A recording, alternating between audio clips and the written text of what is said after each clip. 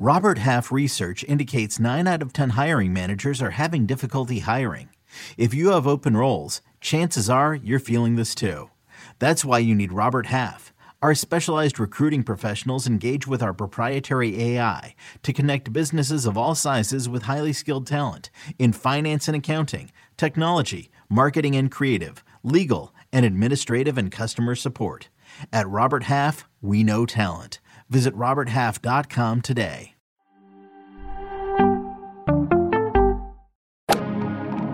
Freaking first cut. Golly. Welcome to the First Cut Podcast. I'm Rick Gaiman, and this is going to be fun. Greg Ducharme is here. Greg, what's going on?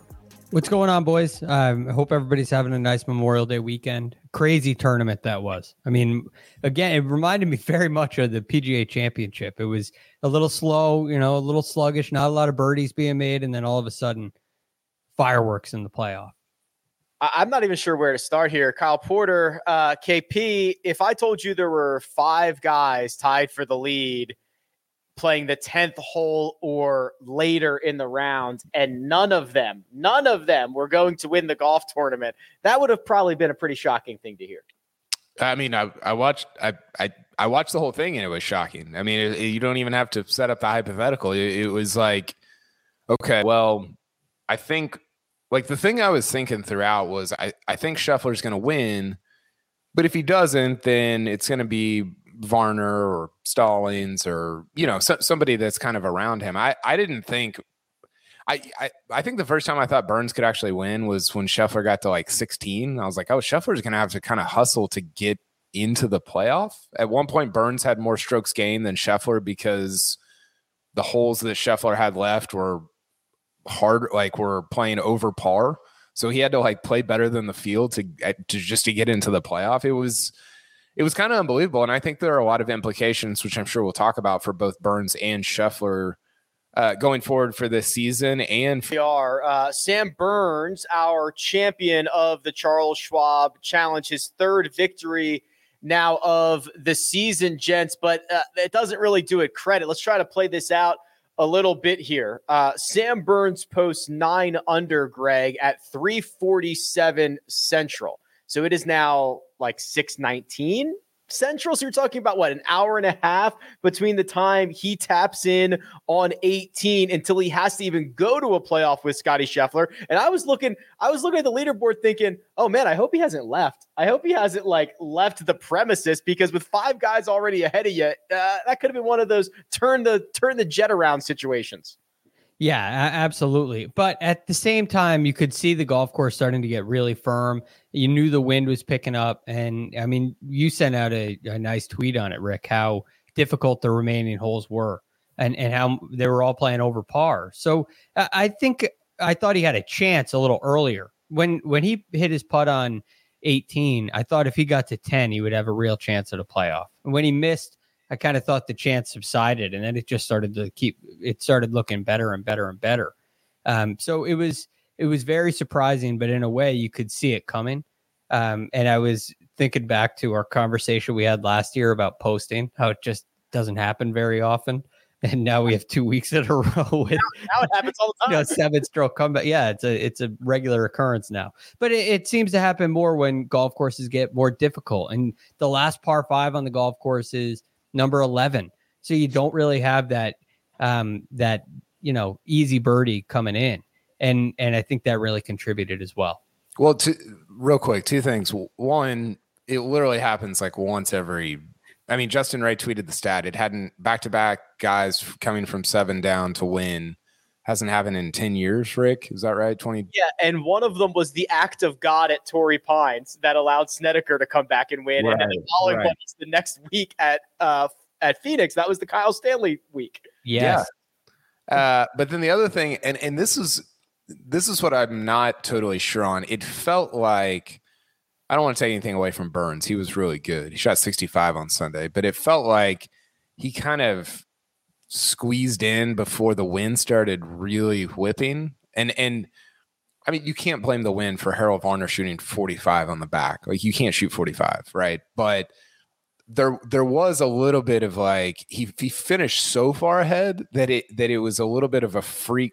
It seemed like a little bit of a freak conditions thing. Now, I wasn't out there. I don't know like what that was like compared to when Burns was playing or whatever, but it did seem like that contributed at least a little bit. I mean, guys were missing putts by like 2 feet, and some of that's nerves, but some of it's got to be like factoring in the wind and gusting and all that stuff. So I don't know. I think that's worth mentioning as it relates to the way that Sam Burns won.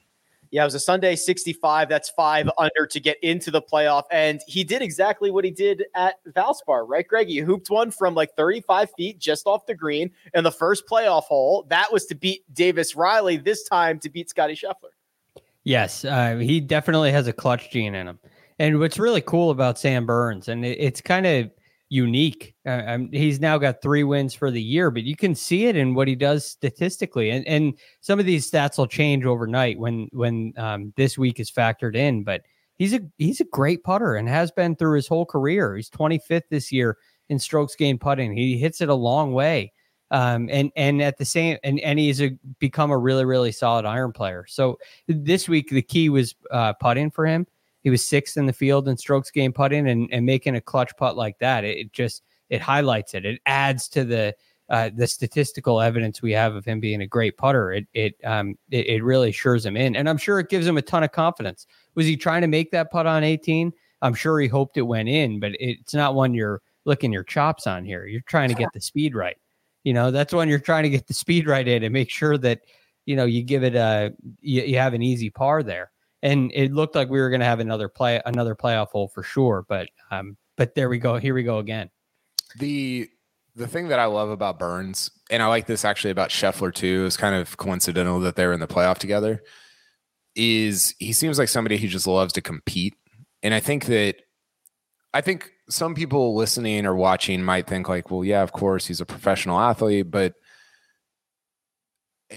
in golf, I think it's rarer than most fans would assume that guys like love to just like compete and like love leading and like trying to win. That sounds dumb to say that out loud. It sounds ridiculous, but I really think it is. I think a lot of guys like play golf and try to, if they finish in the top 10, like they play golf for money. And if they finish in the top 10 and make money, like great, but they don't like love to compete. And that's probably true. Like that happens in basketball, right? You get like guys that are 7 foot and they play basketball because they're 7 foot and they don't really care. And they don't love competing.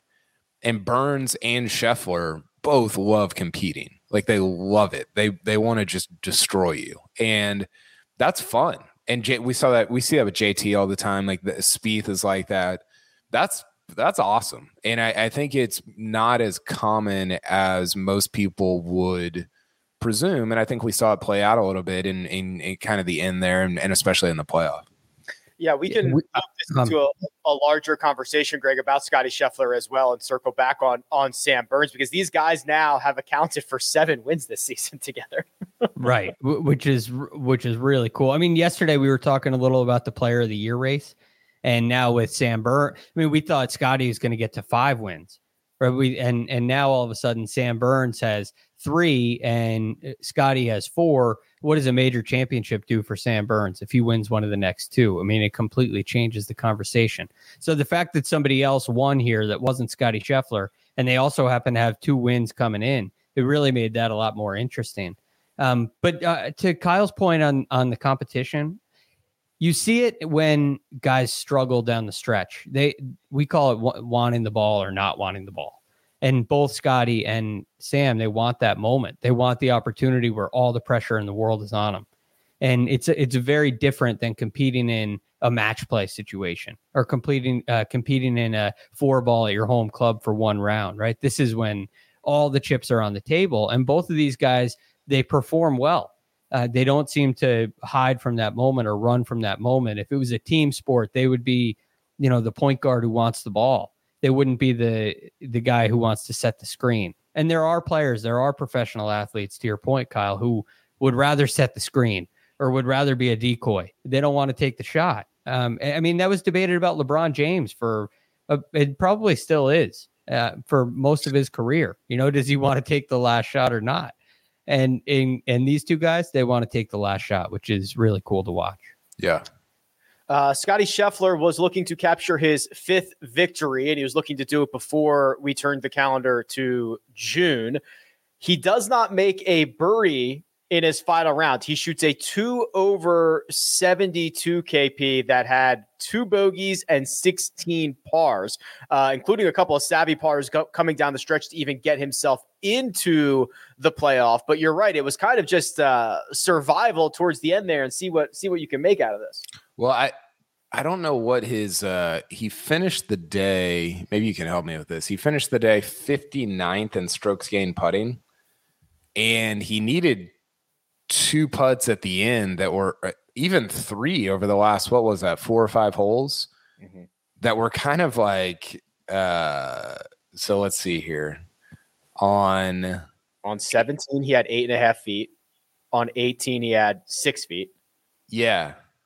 And he kind of saved his strokes gained putting round at the end with a couple of putts. He couldn't make anything. I mean, he had some just truly bad putts on Sunday, and it didn't, it was weird because Sunday felt a little bit like Saturday kind of started that way also, or it was just flat. He doesn't birdie the first, and then he kind of got going on the second 9 where he makes 3 birdies on the second 9 on Saturday. That just didn't happen on Sunday. And I think, again, a lot of that is conditions, is weather. But I think if you told Scotty Scheffler on Saturday night, hey, you have to make 1 birdie. If you make 1 birdie on Sunday, you win. He'd be like, well, I'm going to win. Right? Like there's not a scenario in which he would have said, well, that could be tough. Like he would have guaranteed you. I mean, somebody had, it might have been Justin Ray. He hadn't had a round without a birdie since like the 2019 US Open. Wow. That's like, well, you also, I mean, you think about it, you have the opening hole, which, he played 1 under for the week. It played to a stroke average today of 4.5. Yeah. Right. I mean, that's you should make birdie there. He plays that whole 1 under. And you start picking away at it. And I mean, that's the first place that I would look. But I mean, bigger picture, his last 9 starts, he has 4 runner-ups and a second. So I mean this with great admiration, and this is a compliment, Greg. That's the worst I've ever seen Scotty Scheffler play. And he almost won the thing. He almost won. He was in a playoff. I know, but this is the worst I've seen him play. Like he. I mean, you might maybe last week at the PGA you weren't watching as closely as I was, but last week was definitely worse than this Sunday. A lot of lackluster pitches and chips. He didn't putt particularly. He did make a couple to get himself into a playoff, but that is a testament to how good he is. Yeah. That he's able to keep himself in it and give himself a chance because he didn't have the good stuff. No, not at all. And again, Kyle made the point about what he did coming down the stretch to save not only his strokes gained putting number, but his chance in the tournament. The other one was the 9-footer on 15. Yeah, that's which is right. That's coming off of he had 40. He had a little outside of 40 feet for his first putt. Hits it 9 feet by, and that's where the focus maybe comes into question. The grind of the day, the difficulty of the day starts coming in. It's like what we saw with Tiger in the Masters, where all of a sudden the lag putting just leaves and the putting performance gets so sloppy. But Scotty was able to hang in there and make those putts where you could easily wither away. And he gave himself a chance coming all the way down the stretch. But it was, you think about the second shot into 18 into the bunker. You'd love to see him give himself a putt to win that tournament. Who knows if he's able to hit that on the green. There are moments throughout the day where it felt like he just came up a little short, but at the same time, he did fight really hard. Well, and I think this week, bigger picture made me even just sort of, it crystallized for me how good his season has been, right? Because again, it everything just happened in such an acute period of time that it's hard to sometimes process or internalize that. But I think there's been 6 guys since Tom Watson did it in 1980. So since 1981, which is longer than I've been alive, There's been 6 guys that have won 5 or more times in a season. Nick Price did it in 1994. Jason Day and Spieth did it in 2015. Justin Thomas did it in 2017. Vijay Singh did it in 2004, and then Tiger did it 10 times, which is is that all? which is hilarious. But Scheffler has a real chance to put his name on that list, and he had a chance this week to become the first guy since Watson in 1980 to do it before June 1st. And people were like, "Well, the PGA Tour schedule is longer," and it is, but he didn't start winning until February 13th, right? And so, here's the tweet that I put out there. So I don't know. He's going to set the all-time money list record for a single year. He's already within, I think, $1 million of Jordan Spieth's 2014, 2015.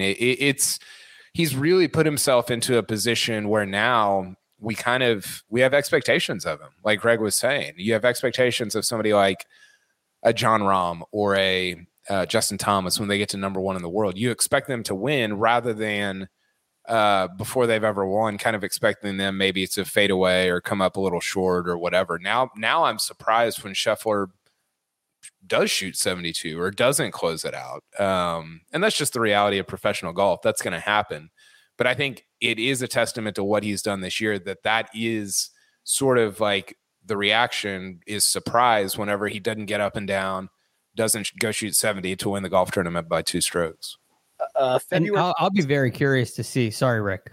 But I'll be very curious to see how he hangs on to it. And it seems like it's been a pretty good run holding on to world number 1, right? With the Masters victory and now this tournament. But he really hasn't played a lot of significant events since becoming world number 1 and winning the Masters. And those two things can really change a player's career. And, I heard an interesting quote about this. And a lot of guys have gotten to world number 1 and they didn't like the view. It's not really for everybody. And when you see Jon Rahm get into that position and start to struggle a little bit, I'm very curious to see how Scottie Scheffler handles it going forward. I mean, obviously, when you reach world number 1, you expect that player to continue in that run. You expect them to continue because they got there for a reason. But once you get there, how you handle it is a completely different scenario. And there are a lot of heavy hitters, vying for that spot. February 13th was only 105 days ago. 105 days ago is Scotty started all this. I got a question for you guys, and maybe specifically you, Rick, because Greg and I have talked a lot. Who do you think is the most underrated player in the world right now? The first name that popped into my brain was Max Homa, but that is just the first name that popped into my head. Let me look at the OWGR list so I can get some names going here. I would say the most underrated player in the world is, I don't mind Max Homa. I don't mind that. It could be Hideki. That Hideki is a really good one. Not Adam Hadwin. He's on the list for sure. We talk about him. He is overrated. He doesn't fly under the radar on this show. No. Yeah, you're right. He's definitely overrated. That's a good point, Rick. We talk about it way too much. But I think Sam Burns could be on that list. Now, look, this win probably changes that, and he pops into everybody's mind. So he's probably up. Hideki checks all the boxes to me. His contention in majors has been there. He's performed really well in big events, continues to do so. And kind of that the putting attribute that he struggles with seems to hold him back in a lot of people's minds. But I think he's probably the guy. It's probably Hideki Matsuyama. I think the reason I ask is because I think Burns and Scheffler are both probably up there. I know Scheffler's ranked number 1 in the world, but I think he's still a little underrated just because like the regular golf fan might still not understand like the kind of season that he's having. It's an all-time season. I think Cam Smith's probably up there for me. Number 3 player in the world, won the play. I mean, he's Cam Smith is really good. Now, he relies on his putter a little bit more than I would prefer. Right. So I think that might be a little bit of I don't know. I think it's an interesting question. Shane Lowry's probably up there. He's had a great year. I thought, what about Patrick Cantlay? A lot of people don't give him credit for the Memorial win, nor for then in turn, basically the FedEx Cup. And because he hasn't had success at majors, like if you just ask people who are the top 5 players in the world or top 10 players in the world, I think Patrick Cantlay would be in a small percentage of those lists, or maybe a smaller percentage of those lists than he should be. It would be fascinating to ask random people not random people, but random golf fans who the top 10 players in the world are to see how many they can get. I bet most people could only get like 4 or 5. I don't even care if it's correct what their perceived top 10 players in the world are, because that's even more important, because you might not get anybody who says Sam Burns or whatever. Right. But that would be the difference. If somebody thinks that Brooks Koepka, or if 100% of people think Brooks Koepka is a top 10 player in the world when he's not, but 0% think Patrick Cantlay is outside the top 10 when he isn't, that's the fascinating stuff, what their perception is. Yeah. Dustin Johnson would be in there, right? And he's 13th. He would definitely be on that perception list. Probably Tiger. Depending on who you ask, you get a lot of Tigers. For sure. If you just went around you go to the Charles Schwab Challenge and just ask fans who the top 10 players are, that'd be an entertaining bit. I do. It would be awesome. I do think there's a big, for whatever reason, there's a difference to me in Burns and Homa being underrated, and then somebody like Scheffler being underrated. Because Burns and Homa have the same problem, and there's other guys that are in this category. Maybe somebody like a Matt Fitzpatrick. They haven't been successful at major championships. Now, Burns hasn't had that many opportunities. Homa's had more. Fitzpatrick has had more. But you have to be able to play major championship golf. And somebody like Scheffler, who obviously missed the cut at the PGA, but he had 7 straight top 20s before that, or 8 straight top 20s with, I think it was 7 straight top 20s, 5 top 10s, and a win. And I just to me, there's a gap there between can you play major championship golf and can you not, versus okay, you won Colonial. It's a great win. It's really good. But if it doesn't translate to major championship golf, then I have a hard time making that leap with you to say you're one of the best players in the world, despite what the OWGR says. And that's the Cantlay thing. That's exactly the Patrick Cantlay thing, right? We love he can go on a run, he can get really hot, he can win and contend, but when he shows up for a major and you're the everyday golf fan and you have your pool set up and you put Cantlay in there and he lets you down, it really hurts the perception. And it does for us too. We're looking for him to take the next step. And he hasn't taken that step yet, where, Scotty Scheffler obviously has taken that step. Cam Smith has taken that step, even though he hasn't won a major yet. Morikawa has taken that step. And there are a lot of guys who haven't. When you lose people, their pools, it's bad for the brand, I've heard. Yeah. So very. Get that rectified for old Patty Ice. It's worse than anything else. Sam Burns wins for the 4th time in 28 starts. Friend of the pod, by the way. So hat tip to you, Sam Burns. Also, Scotty Scheffler, Sam Burns now number 1 and number 2 in the FedEx Cup standings. Gents, that's not really the whole story, because there were a lot of other guys in the mix, and we got to kind of talk about it. We're going to do that, but first we're going to take a quick break and hear a word from our partners. And we're back. Scotty Scheffler, Harold Varner III, Davis Riley, Scott Stallings, friend of the pod, and Brendan Todd were all 10 under par with 8 or fewer holes to play. The winning score was 9 under. That got you into a playoff. Let's unfortunately start with Harold Varner III, who, Kyle, stood in 12's fairway with wedge in hand, 125 yards away at 10 under par, tied for the lead. Things did not go well after that moment. He missed the playoff by 9. He went. How's that? How does that happen? Well, I'll tell you. He went triple, double, triple from 12, 13, 14. Then he made a birdie. Nice little bounce back. Par 16, double 17, bogeys 18, shoots a 10 over 45 coming in. You got a great tweet. Usually when somebody wearing Air Jordans has a triple double, it's a good thing. This was not a good thing. I have a hard time with Harold Varner. One, I don't love watching the swing, but it obviously works for him. I mean, he's a good, solid player. I saw a stat. I think he was on the broadcast yesterday where he's made the playoffs every year he's been on tour. I think 7 straight years. That's interesting. That's the sign of a just a quality professional golfer, right? Where you're just constantly top 125. But man, I can't get over the fact that we've talked about this a lot with him. He seems to kind of not enjoy being in the lead or being near the lead. You know, I go back to 2019 at Bethpage. He's playing with Brooks and just completely ejects, shoots whatever 80, 81 on Sunday there. I don't want that to be true because I think he's a fairly interesting person to talk to, and he seems like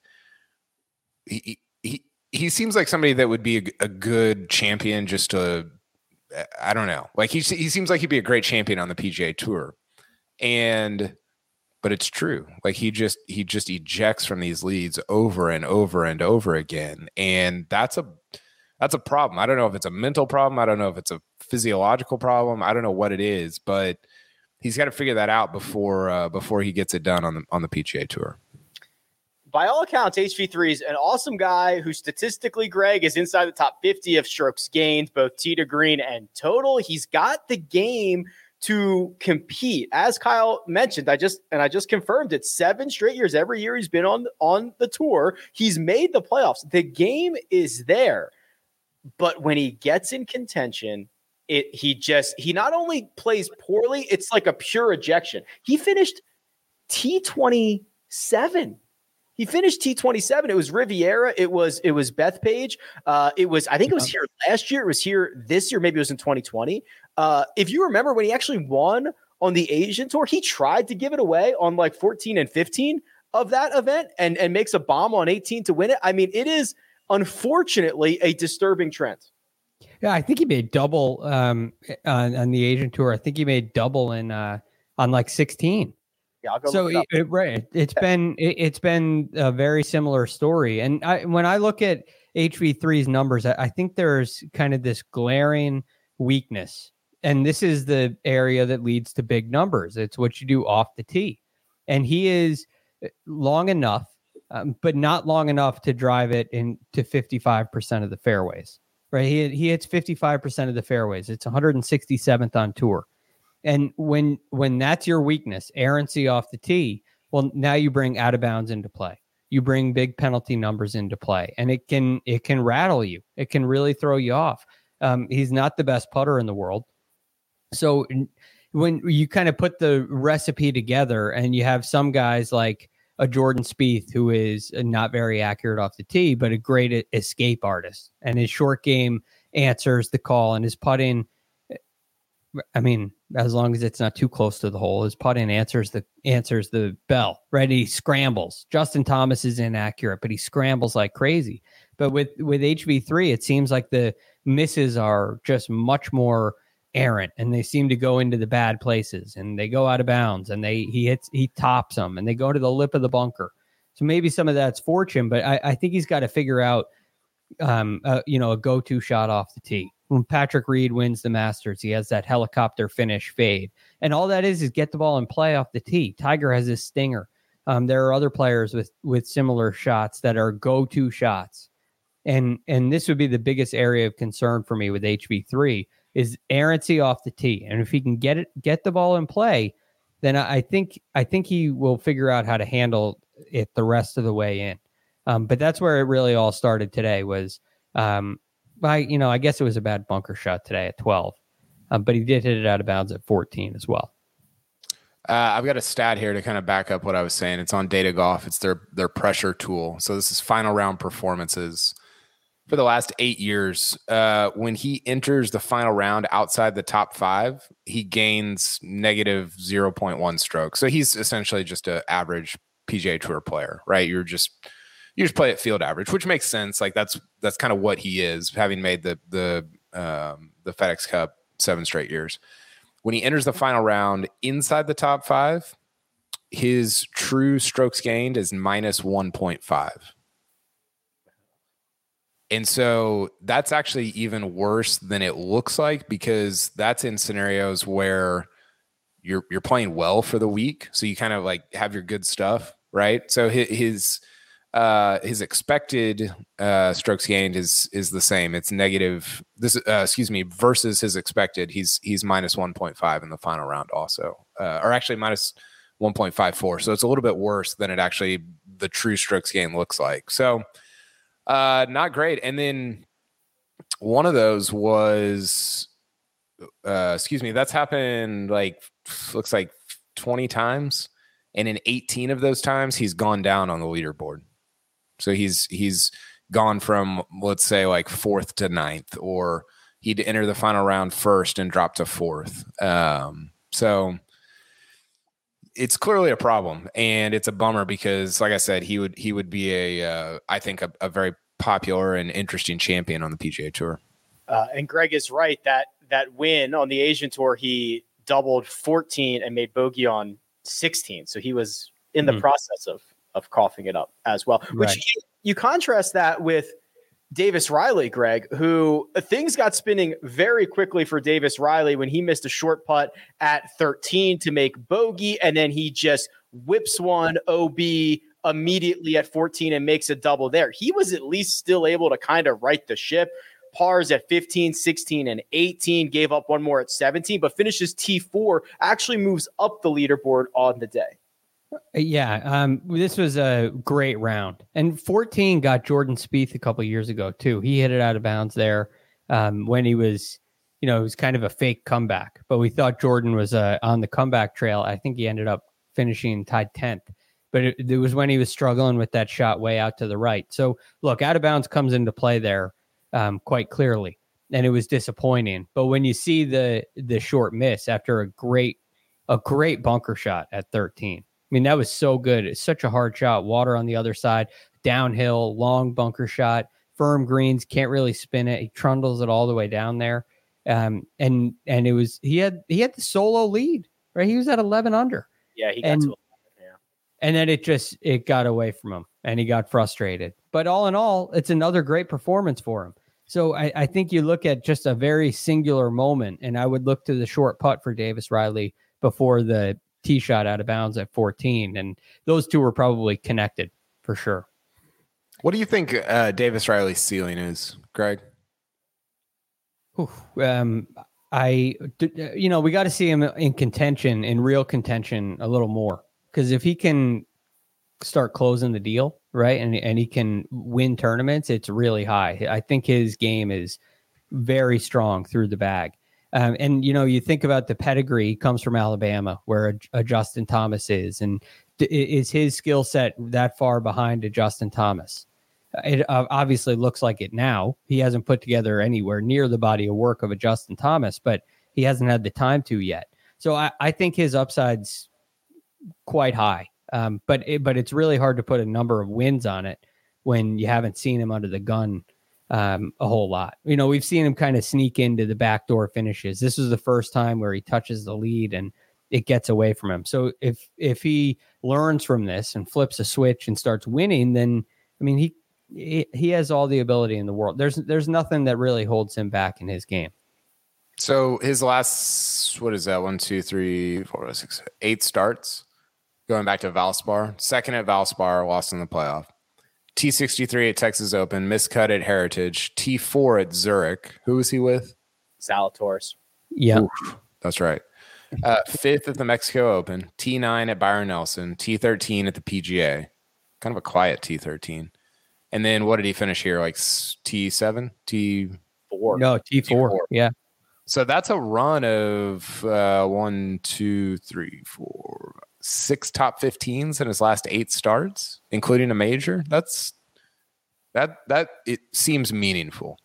It is. I think it is meaningful. And again, I mentioned the connection with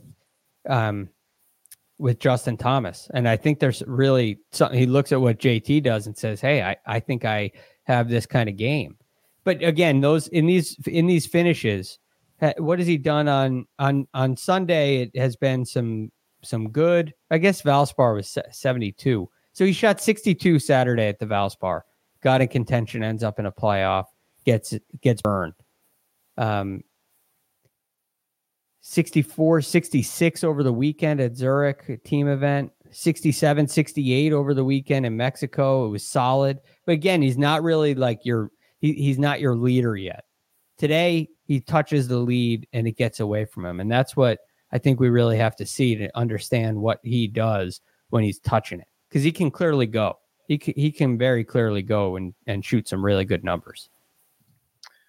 I'm going to jump a little bit ahead here because I got a couple more minutes with Kyle, and I want to get your thoughts on Jordan Spieth, who finished T7, back-to-back 70s on the weekend. The stats will show KP that he was about field average with the putter this week, but there were still plenty of misses, and even here on Sunday from short range that he will be ruining. Yeah, do your numbers, Greg. Greg did research on this.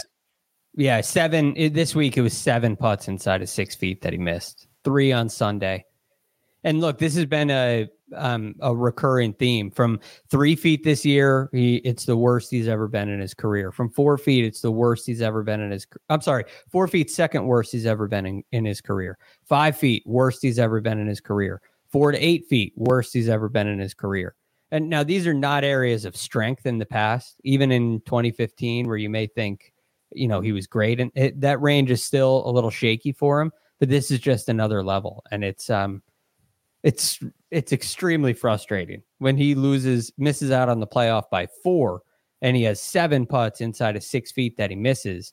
You bat 500, and you're right there. And even at the RBC Heritage, you missed 4 putts inside of 6 feet in a win. So it's been a problem in basically every event since Valero, at least since Valero. I mean, he's having a ball striking season that is tantamount to 2015. He's gaining about, what is that? 1.2 strokes ball striking. And 2015 was a little better. It's like 1.3, but it's not that much better, right? And I think that if you look at the course of his career, he's a weird putter where he'll have these seasons where he looks like Ben Crenshaw, and then these seasons where he looks like, Ben Martin. I don't know. Ben Martin's probably a good putter. That's probably not a good comparison. Ben there. Ben Simmons. He looks like Ben Simmons putting. No, too soon. Ben Simmons probably is not a good putter. And so I refuse to believe that he's a negative putter, because he's never been a negative putter over the course of his career. He's had years where he's like right at 0, but he's never been a negative putter. And if that's true, then I keep thinking at some point it's going to bounce back, but it's just, I don't know when that point is. We're kind of running out of tournaments for that to happen. If it does, I mean, he's finished second in driving this week. He's become an unbelievable driver of the golf ball. And he's hitting it really well. And he just, I don't know. Part of it is you're giving strokes away, obviously, but I think some of it is just mentally, it just wears you out.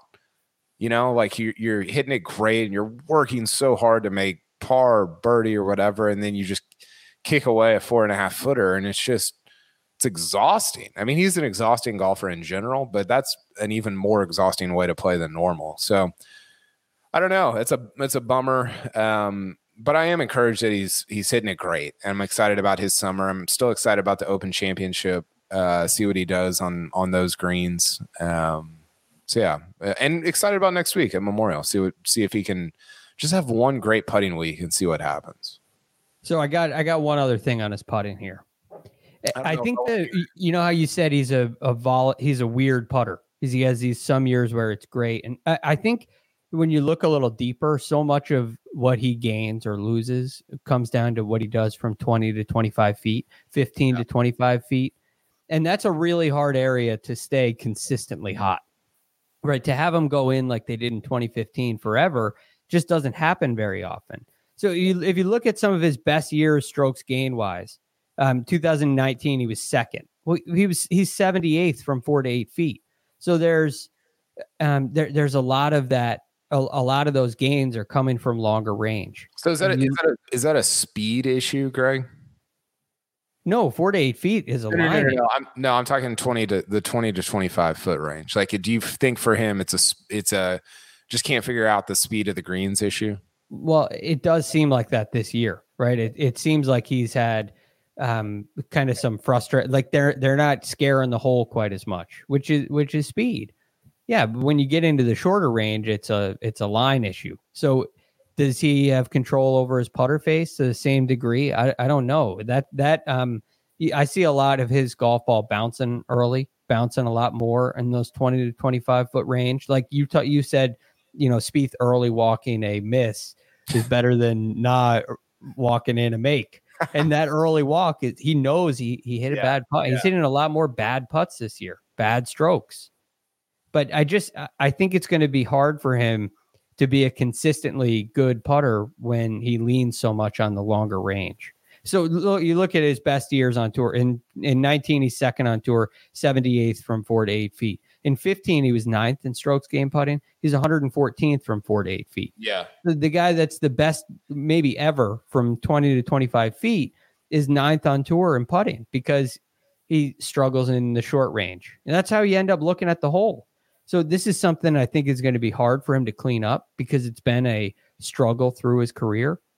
But if he does clean it up, you could see a guy that's really hard to beat. And you would think putting from inside of 6 feet is something that anybody could clean up. Ben Simmons could clean it up, you'd think. That's maybe not.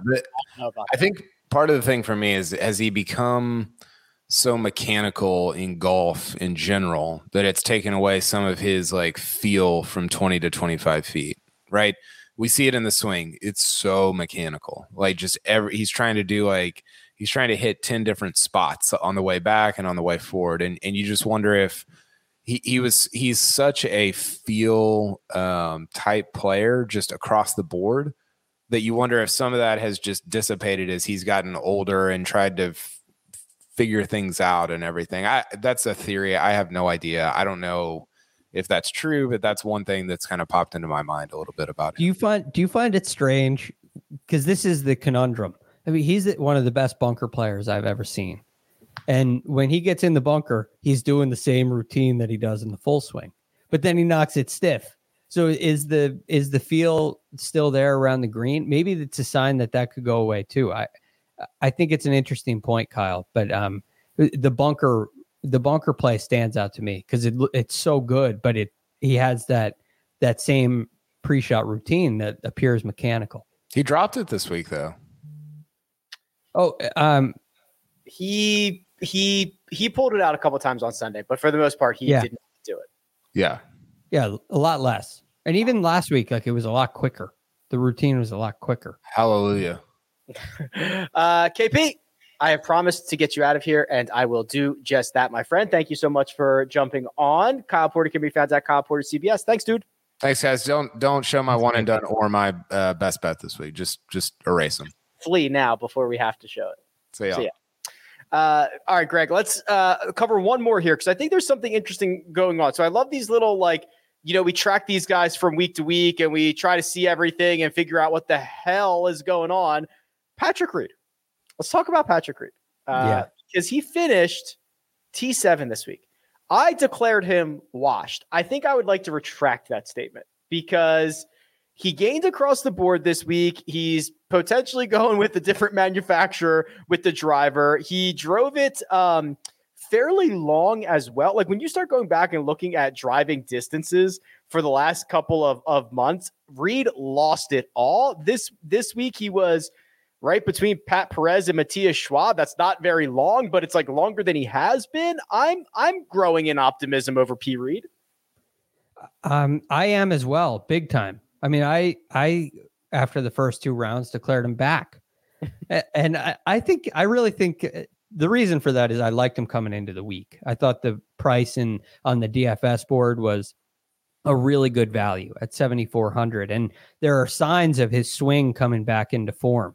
So when you look at that distance loss, that's a sign of, I mean, maybe it's the manufacturer, very well could be, but to me, when you compare it with everything else going on with his game, it's a sign that he lost his swing. I mean, he lost strokes. You have this great strokes gain ball striking stat, right? And the unofficial combination of off the tee and approach the green. He lost strokes ball striking in every event from the Olympics last year all the way until the players.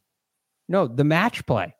And so if you take the match play out and go individual events, stroke play events to Mexico, right? He gained strokes ball striking for the first time in a stroke play event since July of last year at the Wells Fargo. That's a sign of a guy who's struggling with his swing. Distance loss you'll struggle with your swing when you don't trust where it's going. Your speed will go down. I'd bet you his club head speed went down too, not just his distance and ball speed. So, but all of a sudden you started to see around the match play. So after the match play, he gained in 3 straight events off the tee. He lost strokes at the PGA, gained strokes again this week. So we're on a nice run off the tee of at least improvement. And then at the PGA Championship, he gains 5 strokes approaching the green. So I'm looking at that saying, all right, he's finding something with his swing. Now we come to the Charles Schwab. This should be a good golf course for him. He's had some nice finishes in the past. And we get a guy who gains across the board, finishes tied 7th, and probably leaves disappointed. But I thought it was a great play this week to be early on Patrick Reed. I thought it was well worth the chance, and it seems to have paid off. But the signs that I'm seeing are a guy that has gotten comfortable with his golf swing. He's making some changes with it for sure, and it was really not going well. He was really struggling, and it seems like he's starting to get the hang of it. He gets into the category with Ricky Fowler and Webb Simpson, like guys that I will be laser focused on the next couple of weeks because there's just things brewing. I don't know what direction they're going in, but I need to keep an eye on them. That's like my pool of guys to watch for the next couple of weeks. Yeah, I would say of those 3, Reed is the most clear, the guy with the most clear evidence of success and probably the best chance to contend in a U.S. Open or a big event like that. I think Webb, who's a U.S. Open champion, he seems to be a little more dependent on the golf course. Ricky, maybe next week's a good week for Ricky, but it's a letdown. Ricky's a letdown, but I've been watching him for years now, so I'm right there with you, I guess. Let's do our best bets in our one and done update. We will do that, but first we're going to take a quick break and hear a word from our partners. And we're back. Best bets. Oof, not great. Coach was our winner. Victor Hovland over Will Zalatoris. That was over Friday. Yeah. I went with Gooch over Finau. Both of them played all right. Finau separated himself on the weekend. In fact, Finau had a great Sunday, which is kind of another something to keep an eye on there, Greg. Yeah. Finau played great this Sunday. I think he fits in that category with Reed, Simpson, and Fowler. I'd definitely put Tony Finau in there. But I just feel like I always get Tony wrong, and I've been hurt before. But we'll see. I think there's really something trending with him. If I go and take all the personal heartache I felt from backing Tony Finau out of it, there is absolutely a trend going there, and you'll start to see these finishing positions get back to what we expect. KP had Colin Morikawa over Scotty Scheffler. That was never good. Scheffler obviously. Yeah, you hate to see that. That's tough. You hate to see. That's the opposite of when you pick the guy who wins in a matchup. Or I think I had that a couple weeks ago when Max Homa won. It was like Max Homa over Adam Hadwin. It's like, oh, Max Homa won the whole thing. So right. You didn't even that's tough. One and done. Also tough. A little bit of movement. Also tough. Sia Nejad gains 98,700. Sia Nejad, by the way, on the Thursday show, as we were doing the live odds portion, made us scroll all the way down to Sam Burns at 80-1 and was like, I don't know, man, Sam Burns 80-1. I think we should bet it right now, yada, yada, yada. And the screenshots of tickets that I've already seen on Twitter indicate that many people took him up on that. Yeah, it's awesome. I mean, it's just, I saw a little Twitter. I got involved in a little Twitter thread about it too. It's just it was a phenomenal call. And it played out, and there's good reason for it. Right? It's backed up. He's just wishing he played him at one and done. Yes, he did not. He played Victor. Probably doesn't have him. Yeah, probably not at this point. 98,700 from Victor. KP went with Jason Kokrak. Did not defend his title. 17,724. Greg, you had Taylor Gooch. 56,332. I mean, this was a fine week. Right after the start of this, he bogeyed his first 3 holes. He started the week bogey, and he was 4-0 through like 6 holes or something like that. Yeah, and he fought hard. So I'm happy to get anything out of it. I'm a little disappointed if he got off to a better start. I mean, 3 or 4 strokes goes a long way in this thing. We finished at even or somewhere right around par. And so it could have been a big difference, but it's better than a 0, which it very nearly was. The other notable development about this is that the fans had Taylor Gooch's bud, Max Homa. They got $77,000, which is $21,000 more than Gooch, which means if I'm doing my math correctly, they passed you, Greg. Yeah, they did. I'm just ice cold right now. I'm not surprised when anybody passes me, but I gotta get it together. That's all I gotta say. I have to get it together. I feel like I'm all around it.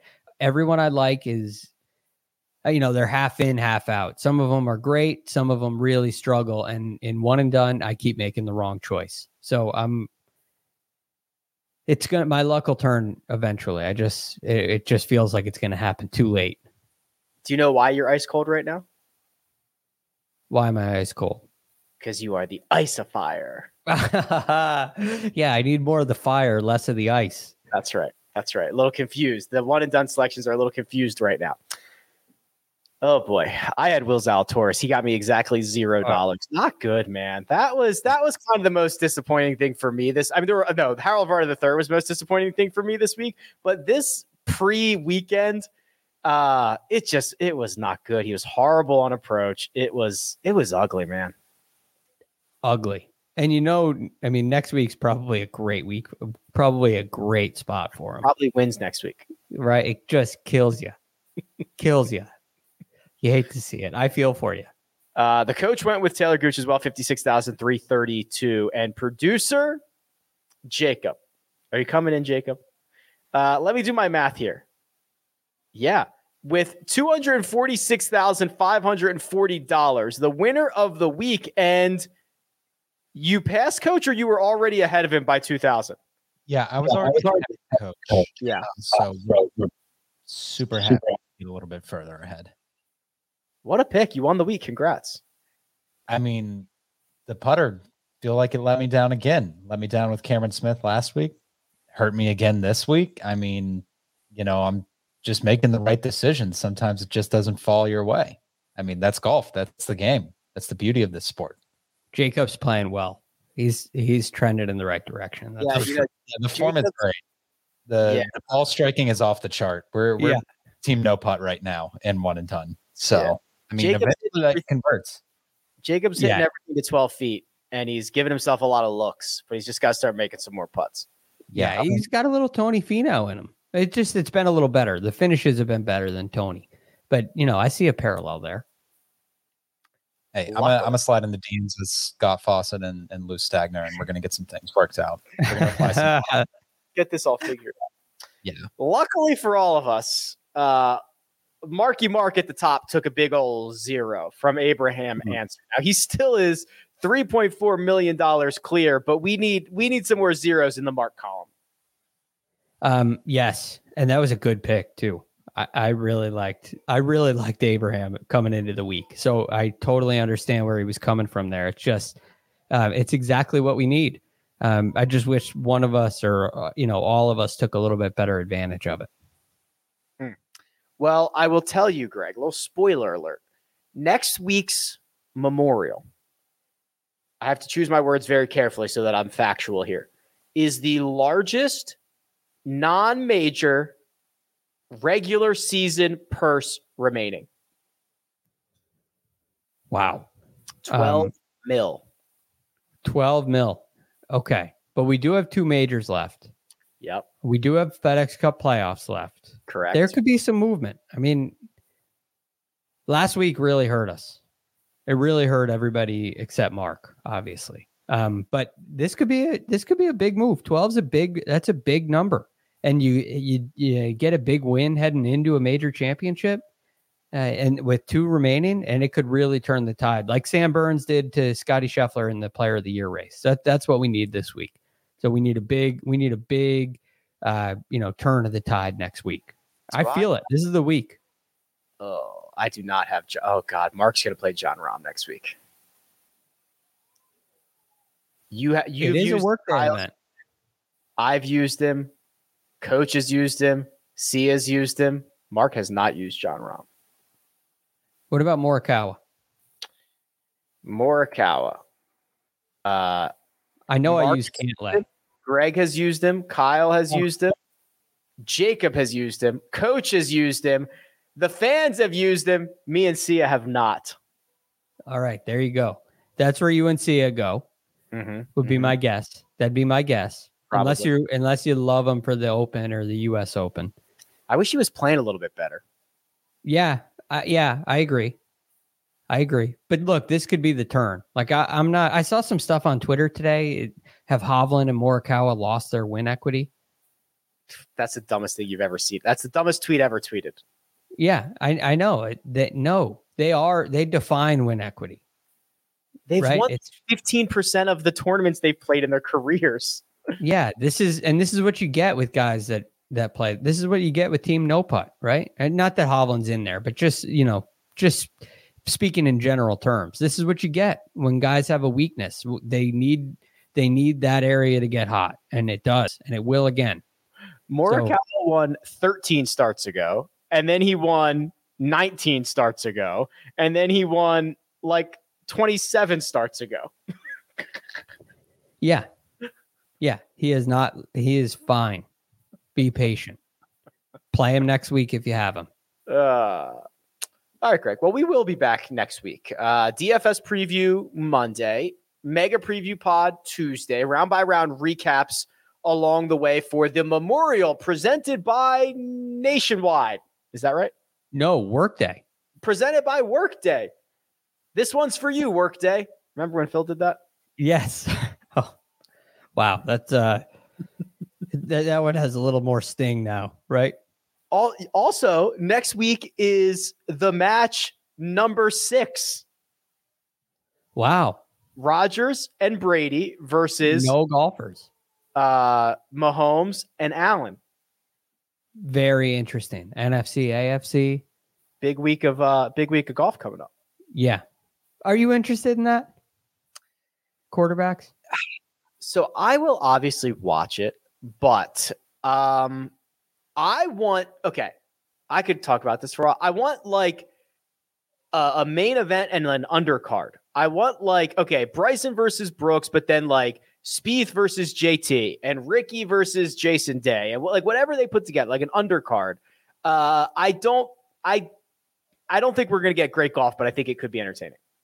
Yeah, it's pure entertainment to me, which is fine. I know there'll be people interested in it, but it's not for me. I mean, I love watching these guys. Watching Josh Allen and Patrick Mahomes play in a playoff game last year, and they just can't. They can't miss. That's exciting to me. We're watching Rodgers and Brady when they're humming. There's few things better, but we're not going to see that on the golf course. And I just find that the trash talking that we get in this stuff is very forced, because there's a line where you can't cross the lines you'd cross if there were no cameras on you. And in locker room talk, it goes, and so they can't go there, but they got to go somewhere. And it's just forced to me. I'd rather watch great golfers play great golf. That's just me.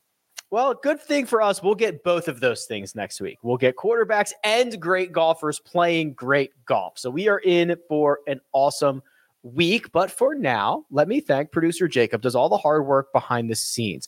Greg Ducharme is available on Twitter at @TheRealGFD, and you can find me at Rick Run Good. This has been The First Cut. We'll catch you next time.